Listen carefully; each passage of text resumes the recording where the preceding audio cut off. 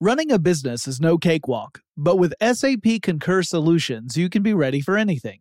You can manage travel, expenses, and AP all on one platform that's packed with AI and best practices, and that delivers it all through an easy, clear, I can't believe how simple that is experience. So, while not much can be done about that guy who never fails to burn the microwave popcorn and stink up the entire office, with SAP Concur, you can easily handle almost anything else. Take control of your business finances today at Concur.com. That's CONCUR.com. When you think about the future, what kind of technology do you envision? Whatever the future holds, artificial intelligence will undoubtedly be at the heart of it all. Join Graham Class as he hosts Season 2 of Technically Speaking, an Intel podcast, and hear from the minds transforming healthcare, retail, entertainment, personal computing, and more with the help of AI. Tune in every other Tuesday and explore the latest technology that's changing our world today and creating a more accessible tomorrow. Listen to Technically Speaking, an Intel podcast on the iHeartRadio app, Apple Podcasts, or wherever you get your podcasts. There are moments in life that are so special that you have to capture them and save them forever. They are one of those once-in-a-lifetime events, like your baby's first steps, the first time you bring your family pet home, or your daughter's first dance performance. With iPhone 15 Pro, more storage means you don't have to delete anything that can become a lasting memory one day. And it's important to be able to share these moments with family members who weren't there to see them in person. Store more, share more. Connect with iPhone 15 Pro on AT&T. Get iPhone 15 Pro on AT&T and get an iPad and Apple Watch for 99 cents per month each. AT&T. Connecting changes everything. Limited time offer. Requires 0% APR 36-month agreement on each. Well-qualified customers. Other terms and restrictions apply. See att.com/iPhone for details. Diamonds Direct has done it again. This month only, get ready for an offer you can't resist. Buy a natural diamond engagement ring of 1 carat plus and receive a free natural 1 carat diamond tennis bracelet valued at $2,000. That's right, a stunning diamond tennis bracelet at no extra cost. Imagine giving her the ring of her dreams and her wedding gift all at once. So hurry into Diamonds Direct. Your chance to get a free tennis bracelet will not last long. Details at diamondsdirect.com. Welcome to Tech Stuff, a production from iHeartRadio. Hey there and welcome to Tech Stuff. I'm your host, Jonathan Strickland. I'm an executive producer with iHeartRadio and I love all things tech. And you know guys, technology changes pretty darn quickly. And that's just in a normal time. During the pandemic, you've got a lot of other factors that are weighing in that can make things change even faster. And some of the episodes that I have recorded in the last few months have already needed some updates. None of them really need a full episode as an update, however. So today's episode is going to be about a collection of updates on things that I have covered in the past few months since the outbreak of the pandemic. The first episode that I recorded at home was in the series that I did about the history of PlayStation. The first one was actually PlayStation Part 3, and the second one was PlayStation Part 4. And now, since then, we've had a brand new console, the PS5 debut. It came out on Thursday, November 12th, and I am recording this on Friday, the 13th. Also, for some reason, there is a guy in a hockey mask totally getting in my personal space, but we'll just ignore him for now.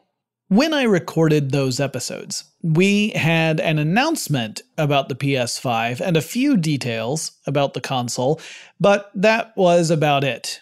However, now it's out. It's actually available for people to purchase. Well, kind of. We'll get to that. And we can talk about some of the specs of the PS5 and how it contrasts with its chief rival, the Xbox Series consoles, particularly the Series X, although the Series S is also in play. And I'll be sure to talk about those a little bit as well to give you some updates on those. Now, first things first, we got to talk about how big this ding dang darn thing is. Now, I do not own a PS5 yet. I do plan on getting one eventually, and I also plan on getting a Series X console eventually, but I'm not in a rush to grab them right now, which is probably a good thing. I've seen photos of the PS5 and I thought, wow, that's really big, once I had something to compare it to, particularly a photo that had Trish Hirschberger in it. Now, she's a tech journalist. She's an awesome person. I've met her a couple times. Great person. And she shared a photo of herself standing next to a PS5 and said, it's big enough to be considered about half of a Trish. Now, to be fair, Trish is a total Hermia from Midsummer Night's Dream. Though she be but little, she is fierce. And what I mean to say is that Trish is, she's not very tall. The PS5, however, is tall, at least as far as consoles go. It's 15.4 inches tall, to be precise. That's just shy of 30 centimeters. It's also 10.24 inches deep, or 26 centimeters, and it's 4.09 inches wide, or approximately 10.4 centimeters. Now, that's if you have it standing upright and not down on its side. You can have it either way, depending on your setup. But no matter how you position it, that right there is a chonker. It weighs in at 14 pounds. That's about 6.4 kilograms. So part of the early discussion about the PS5 is really just that it's so large that it can actually be a challenge to fit into an entertainment setup, depending upon the size you're working with. It also has the white wing-like sides and a black center of the console. That's led some people to call it a reverse ice cream sandwich, where you would have the ice cream on the outside and the cookie bread in the middle. There are actually two different models of the PS5. One of them has a 4K Blu-ray optical drive, and the other one does not. And the one that does have the drive is the one that's a touch chonkier. That's the one that's the 4.09 inches wide. The digital-only version is slightly more svelte. The Blu-ray drive version costs $499.99, at least that's the suggested retail price. And the digital-only PS5 is at $399.99. Digital-only being digital-only delivery. The console is physical. But apart from the optical drive, those two systems are the same internally. They have the same processors, same memory, same storage, same performance. This is one of the things that sets the two PS5 consoles apart from the two new Xbox consoles. One of the features that got hyped in the lead up to the PS5 debut was that the system would load games much more quickly than the PS4. And we didn't have very many details about what this would actually mean. I mean, what does more quickly mean? And fortunately, The Verge, whom I referenced a lot for this particular part of the episode, they have a helpful table that breaks down how long it took the PS5 versus the PS4 to load certain titles that are available for both platforms. And that's also a good reminder that early in the lifespan of these next generation consoles, we're going to see a lot of cross-platform titles that are available either for the previous generation or the more fancy schmancy new generation of consoles. There will be, and there are, games that are made specifically for the new generation, but a lot of those titles are going to be available both for PS4 and PS5, which makes sense if you're a developer, because you want to sell as many copies as you possibly can, and maybe not everybody's going after a brand new console just now.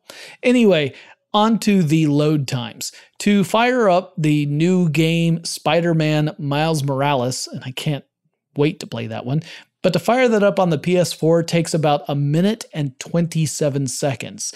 But on the PS5, it was just 17 seconds. Yowza. Now that's not to say all loading times will have that dramatic a difference or will be that fast. Death Stranding, which is a game that's been out for a while now, will load up in 1 minute 50 seconds on the PS4, and the PS5 does it in 54 seconds. So the PS5 is faster, Definitely, but not every game is going to load as quickly as the new Spider-Man game does. Moreover, if we see the PS5 follow the same path as most hardware, it will only be a matter of time before game developers release games that tax the loading speed of the PS5, and we'll be back to waiting 2 minutes or more for certain titles to load up. That's just the nature of hardware and software, and it ties into an observation called Wirth's Law. Wirth's Law states that software is getting slower at a rate that's greater than hardware is getting faster. So the hardware is getting faster, but software is getting slower faster than the hardware is getting faster, if you follow me.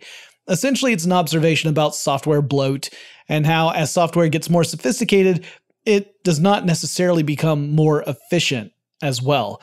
Anyway, another related issue is in storage space. The PS5's solid-state drive is 825 gigabytes, but again, according to The Verge, of that, only 667.2 gigabytes are actually available for storage for games and stuff. The rest of that hard drive space is reserved for system data, or I guess I should say that rest of the solid-state drive space is reserved for that system data. The 667 gigabytes is a lot. That's a lot of storage, no doubt about it. But some recent games that have just come out not too long ago are truly enormous, topping in at more than 100 gigabytes for just one title. And some of them are getting close to 150 gigabytes or more. When you take that into account, the massive amount of storage really means you might only be able to have 4 or 5 AAA titles stored on your PS5 and ready to go at any given time. And other times you may have to uninstall games in order to install a new one. So that makes things a little tricky. Now the PS5 does have a slot for additional Sony certified solid state drives to be added in so you can increase your storage, but there's no word yet on when those will actually be available.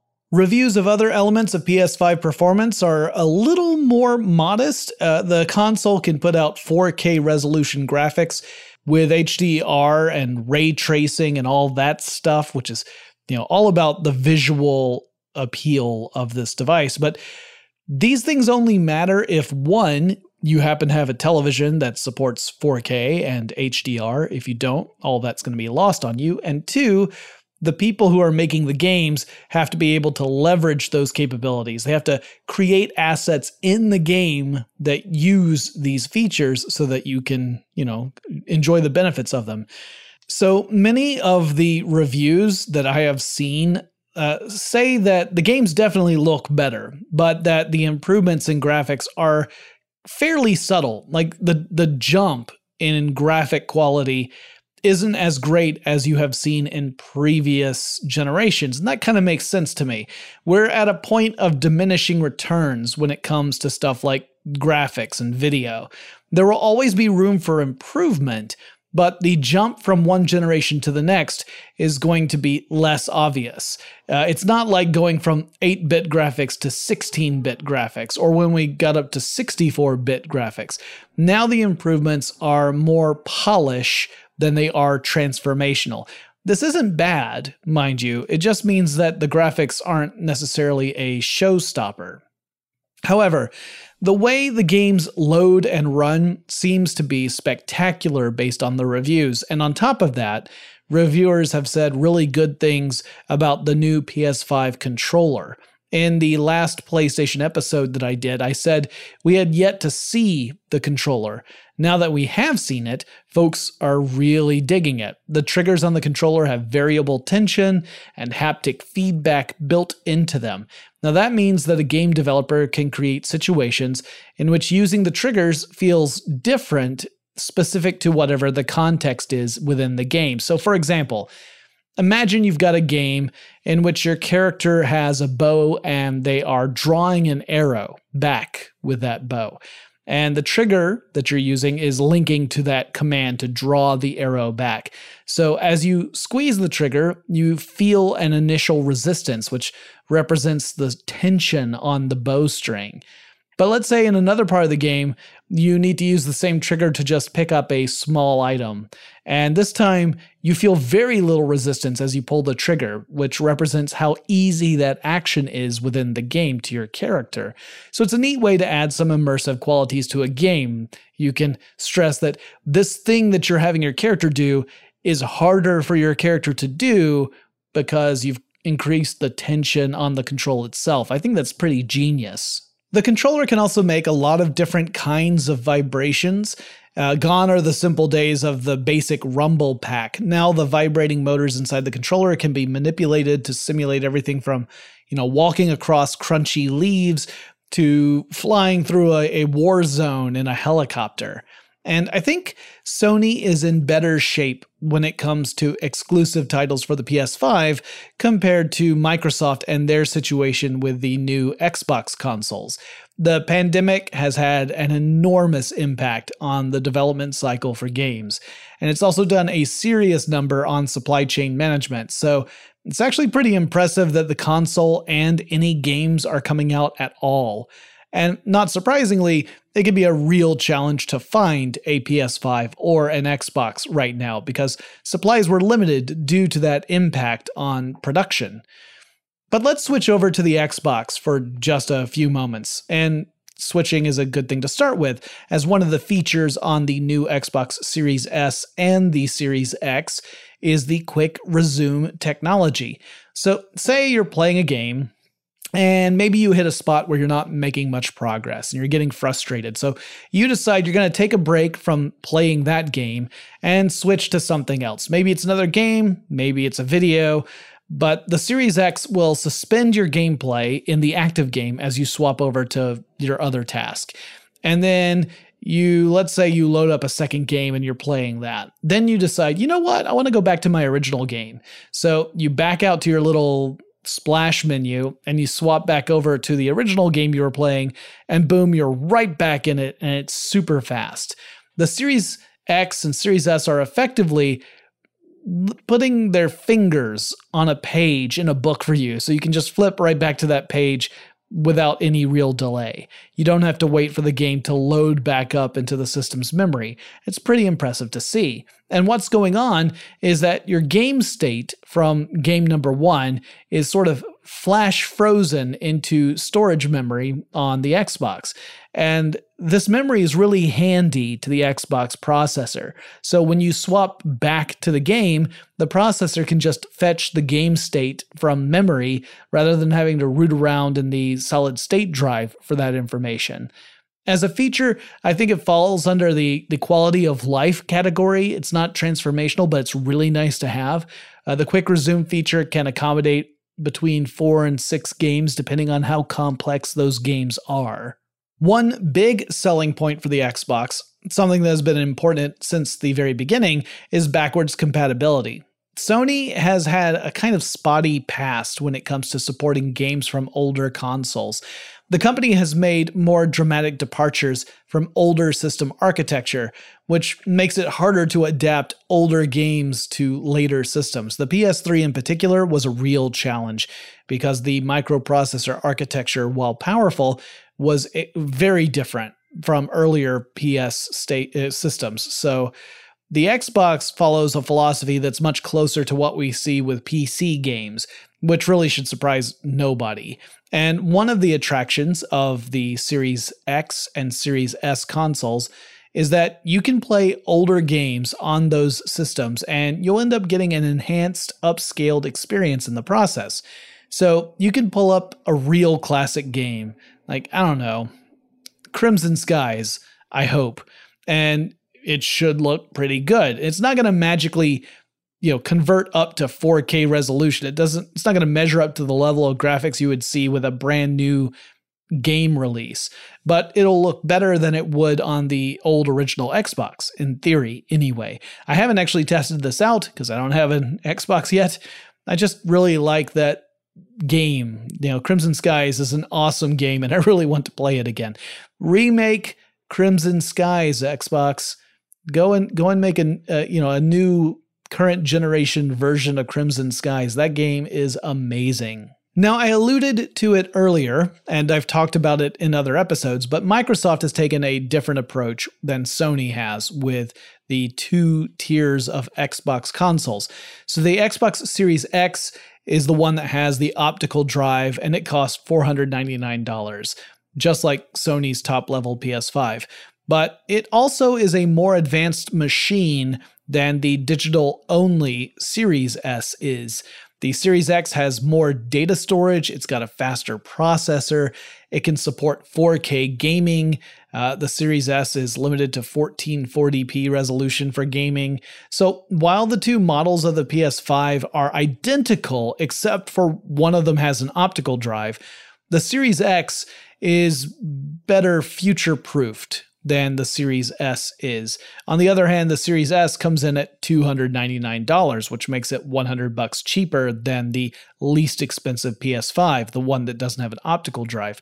Also, the Series S and the Series X have a 1 terabyte storage expansion slot where you can purchase an extra SSD up of a terabyte and plug it into the back, and thus more than double the amount of storage in your Xbox.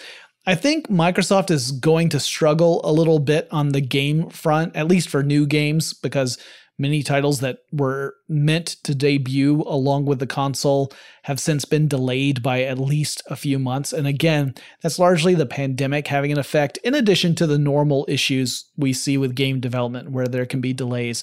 But Microsoft also has Game Pass, which is a subscription-based service that gives players access to more than 100 titles if they subscribe to it. So rather than buying games, you subscribe to the service, and that gives you access to these games. And you can play stuff that maybe you overlooked, or maybe you never had the cash to buy that particular title back in the day. And a lot of game journalists refer to it as the best deal in gaming, and it's kind of hard to argue with that. So let's say that I, Jonathan Strickland, have recently upgraded my television, because honestly, the one I have right now is an outdated regular old HD TV. It's not even a smart TV. This HD TV is from several years ago, works just fine, so I've never replaced it. But let's say that I go ahead and I upgrade. Now I've got a decision to make. Do I go with the PS5 or do I go with the Xbox? This is legit a tough question for me because, for one thing, I'm an Xbox diehard fan, but I don't immediately fall into a camp of Xbox good, PS5 bad. The new games for the PS5 look insanely good, Spider-Man in particular, and Microsoft looks to lag behind a little bit due to those production delays. On the other hand, the Game Pass deal is fantastic, and I'm already a subscriber. But by that same logic, I could just continue to access Game Pass on my Xbox One and then wait around a little bit longer to upgrade to a Series console. In fact, I would probably do that even if I had the brand new fancy television. I would probably get the PS5 to start off and have a goal to get a Series X later in the future. Now, it's a moot point for me because I do not currently have a 4K TV, so a lot of these enhancements would not matter. I wouldn't be able to see them because my television wouldn't be able to show them. And also, I don't have a whole lot of time to play a lot of stuff right now. That's just a bummer.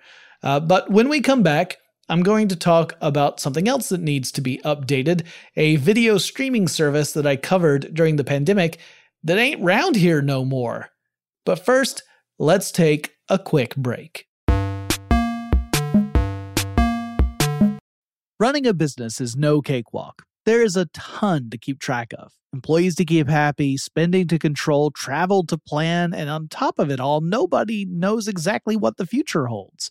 Your finance team always has to be ready to change. But with SAP Concur Solutions, you can be ready for anything. You can manage travel, expenses, and AP all on one platform that's packed with AI and best practices, and that delivers it all through an easy, clear, I can't believe how simple that is experience. And you can finally say goodbye to the costly mistakes and risks that come from manual work and spreadsheets. So, while not much can be done about that guy who never fails to burn the microwave popcorn and stink up the entire office, with SAP Concur, you can easily handle almost anything else. Take control of your business finances today at Concur.com. That's CONCUR.com. AI might be the most important new computer technology ever. It's storming every industry, and literally billions of dollars are being invested. So buckle up.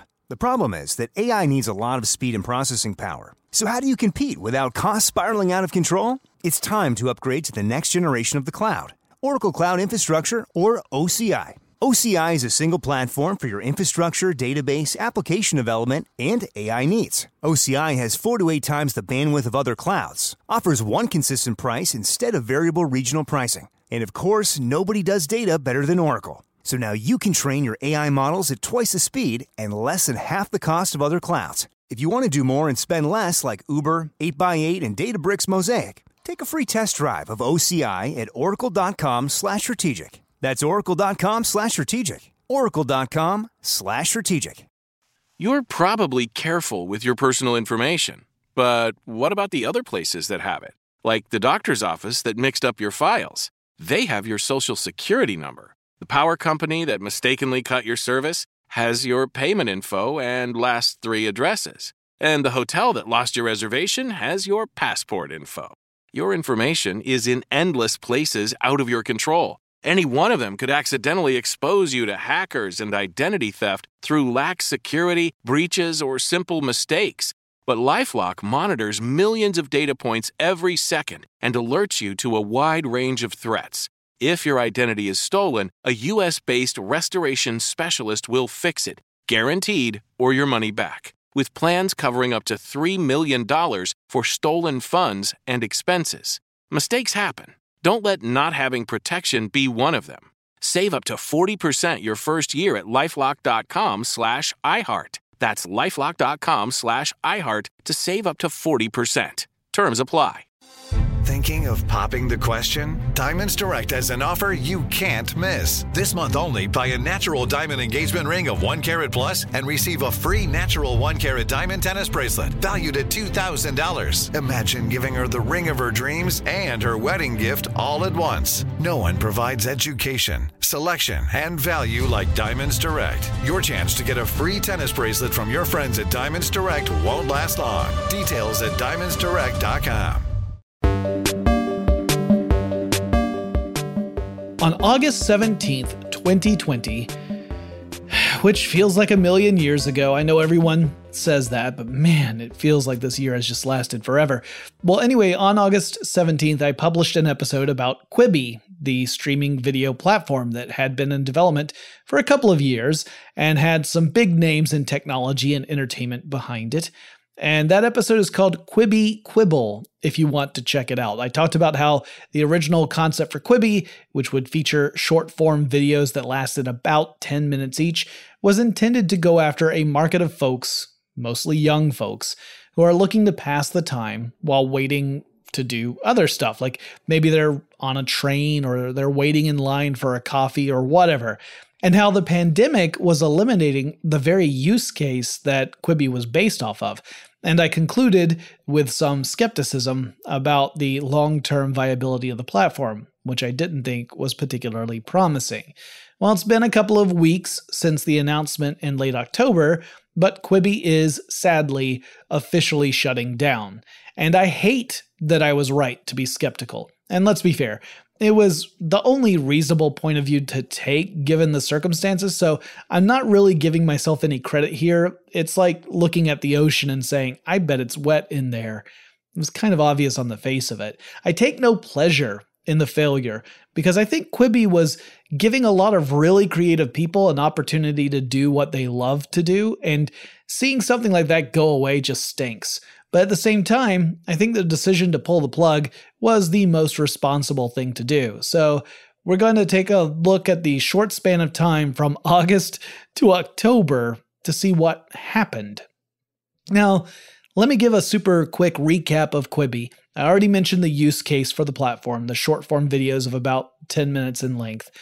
Some projects, like some of the videos on Quibi, were a lot like a television series, with each episode being 10 minutes, right? A 10-minute episode. But some were more like feature films that got divided up into 10-minute chapters, which presents a challenge when crafting a story, but we'll get to that.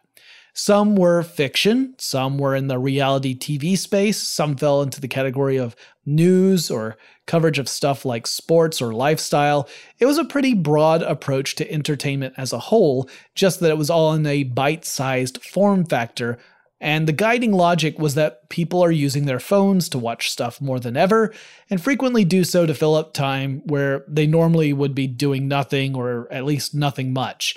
Quibi was meant to tap into the psyche of the TikTok fan base, or Snapchat, platforms that excel in the presentation of short-form video clips.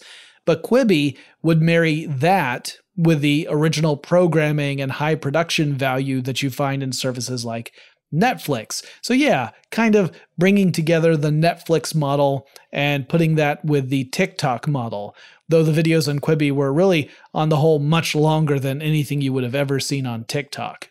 On top of that, the service had a mobile-specific feature that many saw as nothing more than really a gimmick, and some folks just outright hated it. And it was called Turnstile, and it let you switch between portrait viewing and landscape viewing on a mobile device, and all the content would be produced with this in mind so that you would get a full-frame presentation in either format. In other words, you wouldn't get black bars on top and below the video when you switched it over to portrait.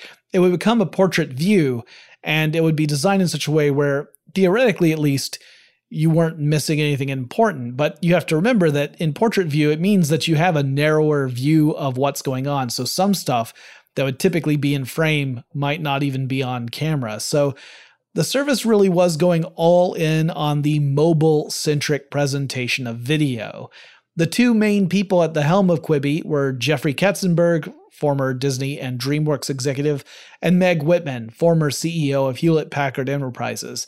And in the year leading up to Quibi's launch, they both appeared on stage together at various conferences and events, pitching the service, talking about taking aim at a market that, while I wouldn't say was underserved, hadn't been explicitly catered to. I mean, people watch videos on mobile devices all the time, but Quibi was meant to fit neatly into that style of viewing from the get-go. So the thought was, if we make content designed to be watched on mobile devices in short spans at high production value, we will hit that sweet spot for people who are already using their devices to do that, but the content doesn't conform to the use.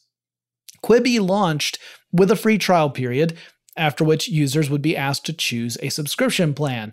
And there were two available here in the United States. The lower plan was $4.99 a month, and that gave you access to ad-supported videos on Quibi, so you still had ads between videos.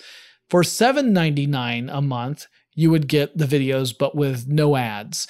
The content was exclusive to the platform, and it was highly produced, like I said. You wouldn't find it anywhere else. But the question was, would the variety and quality of content be enough to convince a large enough subscriber base to make the operation profitable? Producing content is really expensive, whether you're funding it directly or you're negotiating with content creators who fund production in return for a contract with the platform. There was little hope that Quibi would operate at a profit right away, as just the cost of making stuff would mean there would be a growing gap to cover with revenue before it could turn a profit. Now, in my previous episode about Quibi, I talked about how the service was on uncertain ground.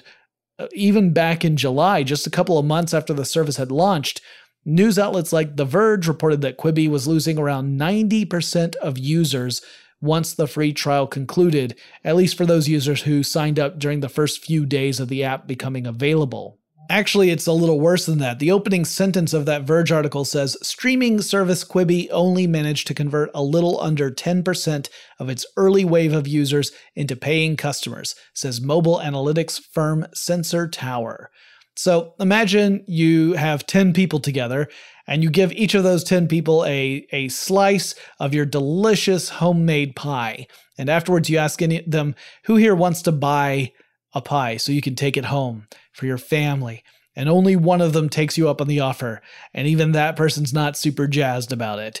That's not great. And it's way worse when that apple pie is actually a streaming video content service with nearly $2 billion of investment behind it. That's some apple pie. Still, as bad as that sounds, the Verge piece goes on to explain that in the grand scheme of business, this isn't as big of a disaster as it seems like on the face of it. An 8% conversion rate, that is getting 8% of your audience to commit to a paid subscription, isn't the worst, but compared to other services like Disney Plus, it was pretty far behind. Disney Plus had an 11% conversion rate.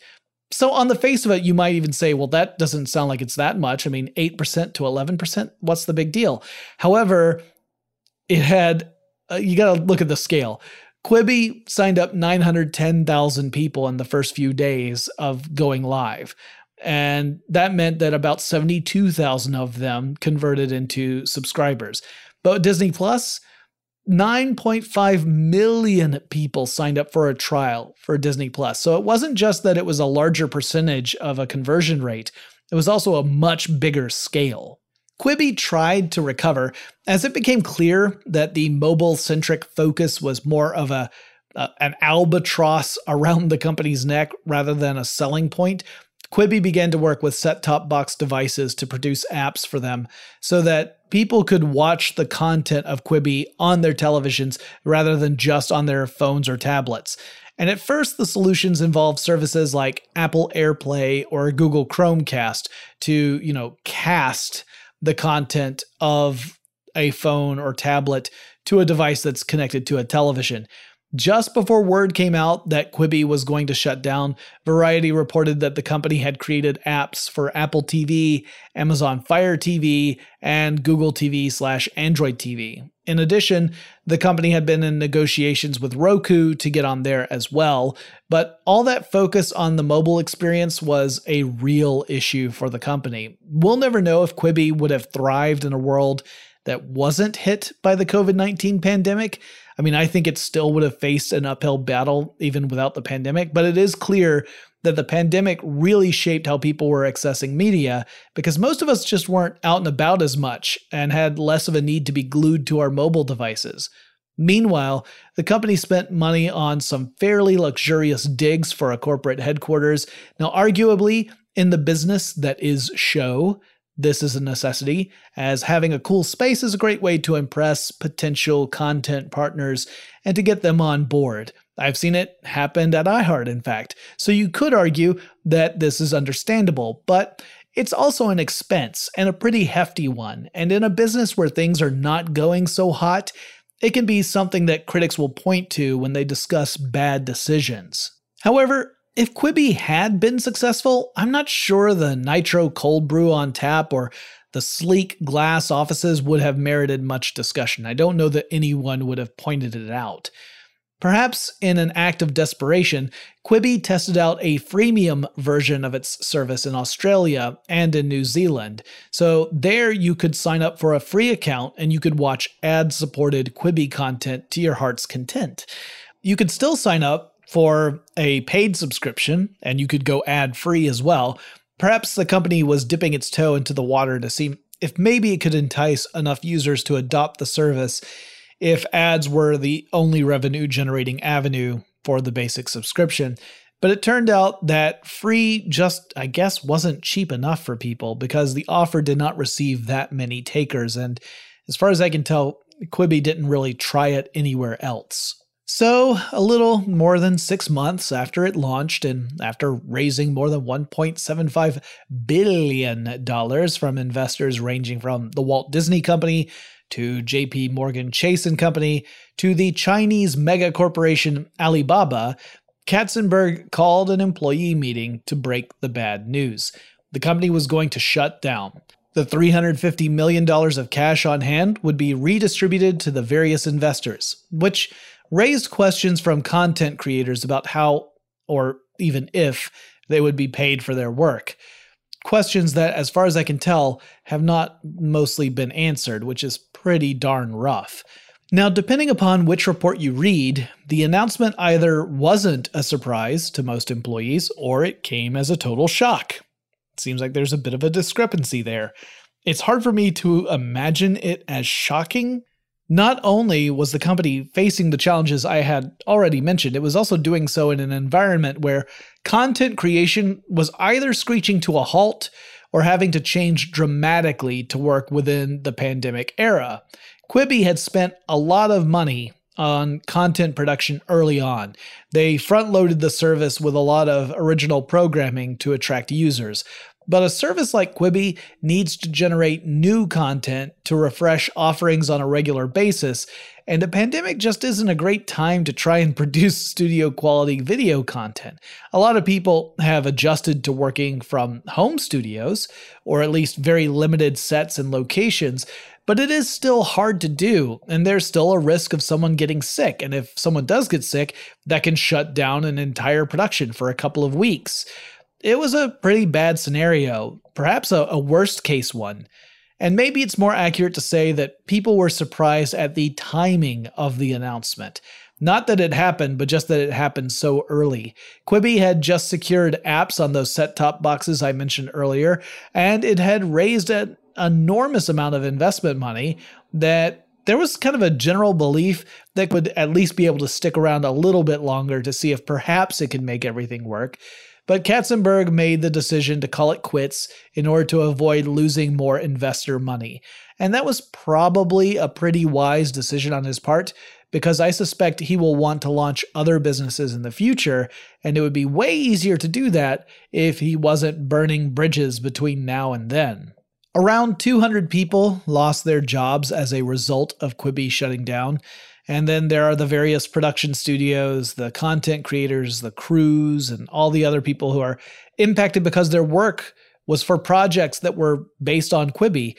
Behind the scenes, there was a lot of turnover at the executive level, with stories leaking that working with Whitman and Katzenberg could be challenging. Katzenberg in particular has a reputation for micromanaging. The service will continue operating until December 1st, when it will then all shut down. And I think it's a shame from multiple perspectives. It is a huge challenge to get something made with real production value if you're a content creator. There just aren't that many opportunities. For every TV show or film that you see, there are hundreds of ideas that never make it. And some of them never even get a chance. Some of them are just never even glanced at. So anytime there is an opportunity for a creative person to realize their vision, I think that's kind of special. And Quibi also created an interesting challenge. It's not necessarily a good challenge, but an interesting one. And that's this. With content divided up into 10-minute videos, you have to structure your story to fit the format. Now, ideally, you would end a video in such a way that people would want to see the next episode or the next segment of your movie. So if you make a movie that's essentially 12 10-minute long videos, that means you've got to craft 11 cliffhangers that lead toward a satisfying conclusion. It becomes the Dan Brown novel of films, and this is really hard to sustain. I think of shows like 24, a television series in which episodes take place in real time over the course of 24 hours. That is 24 episodes per season, with each episode lasting 1 hour.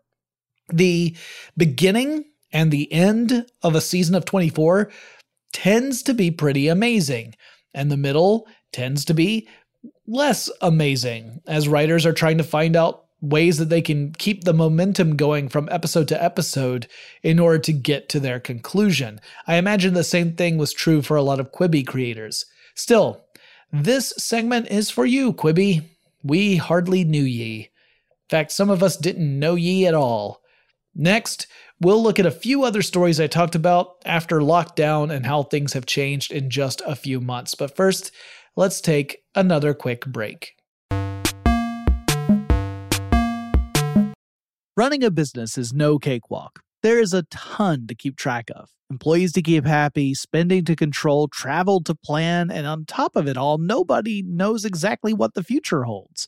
Your finance team always has to be ready to change. But with SAP Concur Solutions, you can be ready for anything. You can manage travel, expenses, and AP all on one platform that's packed with AI and best practices, and that delivers it all through an easy, clear, I can't believe how simple that is experience. and you can finally say goodbye to the costly mistakes and risks that come from manual work and spreadsheets. So, while not much can be done about that guy who never fails to burn the microwave popcorn and stink up the entire office, with SAP Concur, you can easily handle almost anything else.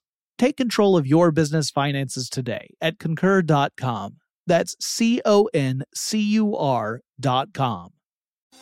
Thinking of popping the question? Diamonds Direct has an offer you can't miss. This month only, buy a natural diamond engagement ring of 1 carat plus and receive a free natural 1 carat diamond tennis bracelet valued at $2,000. Imagine giving her the ring of her dreams and her wedding gift all at once. No one provides education, selection, and value like Diamonds Direct. Your chance to get a free tennis bracelet from your friends at Diamonds Direct won't last long. Details at diamondsdirect.com. Your credit card should match your lifestyle. At Kemba Financial Credit Union, choose a card with benefits that work for you. For a limited time, all cards have 2% cash back on purchases and 0% interest on balance transfers for a year. Apply at Kemba.org. Restrictions apply. Offer ends June 30th, 2024. Hello, I'm Dr. Michael Mosley, and I want to let you know about my new immersive BBC Radio 4 podcast series, Deep Calm. It's all about how to tap into and activate a remarkable system that we all have, hardwired inside of us, our relaxation response. And it's been developed to be listened to at any time you want to really unwind. I hope you'll listen wherever you get your BBC podcasts.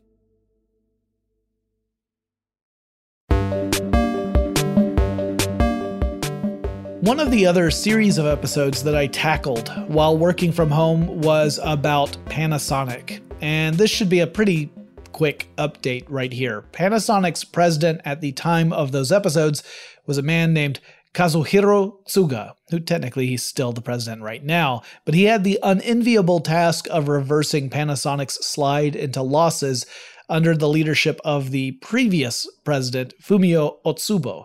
Now, word comes that Tsuga plans to step down by June of 2021. His replacement will be Yuki Kusumi. Kusumi, like Tsuga, worked largely in the automotive component division of Panasonic. The company also announced that by 2022, it would change the company's structure and convert it into a holding company, with each division within Panasonic operating more as its own separate entity. And the intent here is to make it more clear what the deliverables are for each division within the company, and also to free up leaders to make their decisions more quickly and without any bureaucratic red tape. Now, I also did an episode about TikTok, the video social networking service that I mentioned earlier in this episode when I was talking about Quibi. And when I last left off about TikTok, I mentioned that there was this growing pressure for TikTok to split off from the Chinese parent company ByteDance, and that there were a few American company suitors that were toying with the idea of an acquisition. The deadline for severing ties to that parent company in China fell in mid-November 2020, which is, now-ish. In fact, as I record it, that deadline was yesterday, November 12th.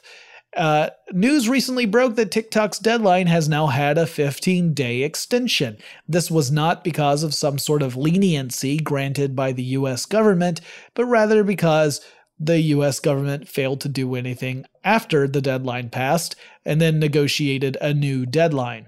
But to be fair, for those of us not paying attention, the U.S. government has had a few other concerns going on right now, including the aforementioned pandemic and the fallout of the 2020 election, and boy howdy, is it a fun time to be paying attention to politics. Now, there wasn't so much threat of things changing significantly for TikTok anyway, even if the government had tried to go through with this deadline, because in various court cases, federal judges have decided against the Trump administration and blocked the orders that the administration was leveling to ban U.S. companies from having transactions with TikTok. In other words, advertisers wouldn't be able to advertise on TikTok's platform, that kind of thing. And those orders were struck down in federal courts. So with those judgments in place, the government really didn't have a whole lot of pressure that it could put on TikTok. So it's kind of like someone saying, you'd better not do that again, or I'll tell you not to do it again, it's hardly an intimidating threat. Meanwhile, China has grown quite hostile to this whole situation, and since any deal would require cooperation between China and US companies and authorities, that presents a big challenge as well. Now, what do I think about all this? Well, I'm still not a huge TikTok fan from the perspective of personal security and privacy. I think it's fine for what it's doing, except for that security and privacy side. But that's like all social networking sites, right? TikTok collects a lot of information about users, and that information is going to a company, in this case, a company that happens to be owned by a Chinese parent company. That does cause me a little concern. But then I also feel concern regarding US-owned social networking sites. Do I feel TikTok is more dangerous than, say, Facebook? No, I actually think Facebook is at least as big of a concern as TikTok, and probably a bigger concern from a security and privacy point of view, and its potential to do things like undermine the democratic process. I think Facebook's the bigger threat. But this is all complicated by the fact that the timing of the US government's escalation in opposition to TikTok seemed to fall in line with a big prank that the TikTok community pulled on the Trump campaign staff during the lead up to the 2020 election. And that has led some people to hypothesize that the US scrutiny is fueled not through some concern for national security, but rather due to vindictiveness. Now, I have no idea what's going on at this point, if I'm being honest. I don't know what the motivations are really. The whole thing is a big confusing mess. What I do know is I'm just about fed up with all social networking sites out there. In fact, I got off Facebook, although admittedly, I'm still on Twitter a lot, so I'm not free of it. Oh, another story I talked about was Epic Games versus Apple, and here's a quick rundown. Epic Games publishes mini games, among them one called Fortnite, which is available on lots of different platforms, including Apple's iOS.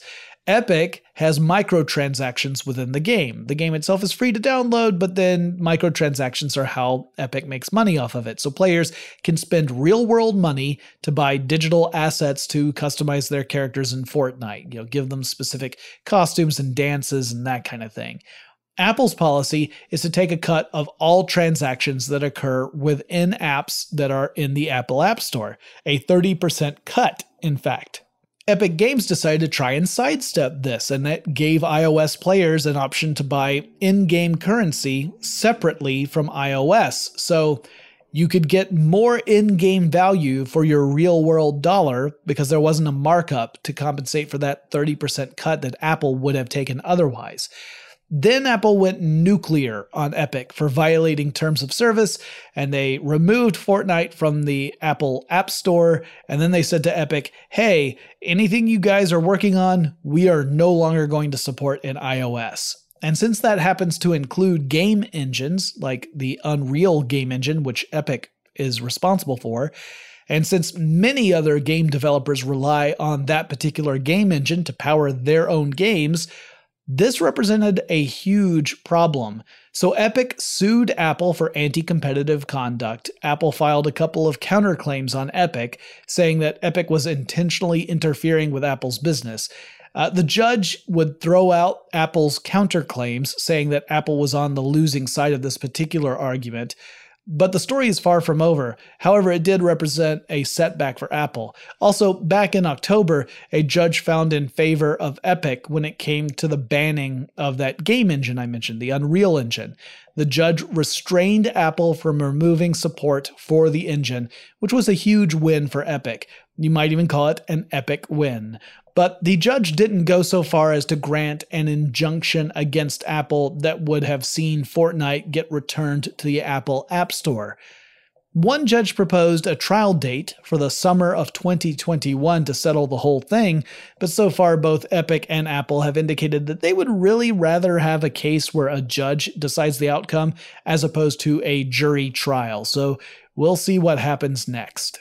And a couple of other real quick updates. On the update on the deepfake story I did, well, deepfakes didn't really play that much of a role in the lead up to the election in the United States. There were fears that we would be flooded with fabricated videos, but those proved to largely be unfounded fears. There was no shortage of misinformation, and there were plenty of misinformation video clips, but these were mostly video clips that were taken out of context. So they were actual video clips of real people, not deepfakes, but they were edited in such a way to make it seem like a person was saying something that they weren't really saying. So we didn't see a big influx of deepfakes, but we were still flooded with lies and misdirection. So yay. I also did an update on the G4 TV episode I recorded much earlier. And I did a little talk about the network's upcoming resurrection, currently scheduled for 2021. Since that update, there have been a couple of others. There were rumors that Olivia Munn is in talks to potentially return as a host of a G4 TV program.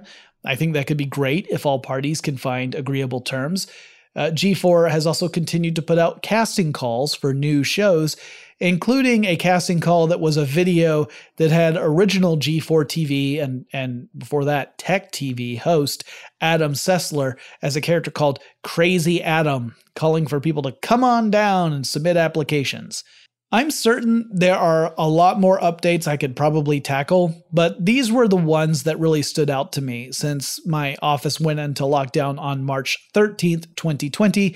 That also was a Friday the 13th. So I left the office on Friday the 13th, and I'm recording this episode on the next Friday the 13th. How about that?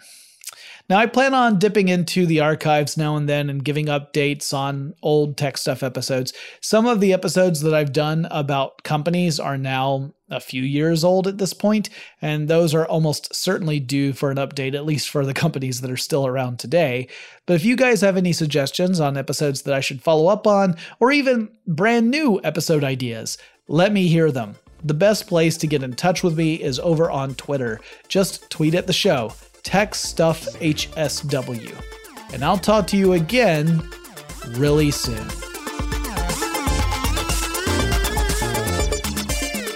Tech Stuff is an iHeartRadio production. For more podcasts from iHeartRadio, visit the iHeartRadio app, Apple Podcasts, or wherever you listen to your favorite shows. Running a business is no cakewalk, but with SAP Concur Solutions, you can be ready for anything. You can manage travel, expenses, and AP all on one platform that's packed with AI and best practices, and that delivers it all through an easy, clear, I can't believe how simple that is experience. So, while not much can be done about that guy who never fails to burn the microwave popcorn and stink up the entire office, with SAP Concur, you can easily handle almost anything else. Take control of your business finances today at Concur.com. That's CONCUR.com. Diamonds Direct has done it again. This month only, get ready for an offer you can't resist. Buy a natural diamond engagement ring of 1 carat plus and receive a free natural 1 carat diamond tennis bracelet valued at $2,000. That's right, a stunning diamond tennis bracelet at no extra cost. Imagine giving her the ring of her dreams and her wedding gift all at once. So hurry into Diamonds Direct. Your chance to get a free tennis bracelet will not last long. Details at diamondsdirect.com. Your credit card should match your lifestyle. At Kemba Financial Credit Union, choose a card with benefits that work for you. For a limited time, all cards have 2% cash back on purchases and 0% interest on balance transfers for a year. Apply at Kemba.org. Restrictions apply. Offer ends June 30th, 2024. You wouldn't expect to hear that we're America's third best city for beer like this one. Or home to vibes like this. And this. It might surprise you that we're top 10 for immersive art that's like, whoa. And not to mention, we have one of the top zoos in the country. So can a city with the country's best pro soccer team, ranking as a top culinary destination in the world, be in your own backyard? Yes, Columbus. Plan your summer at experiencecolumbus.com/summer.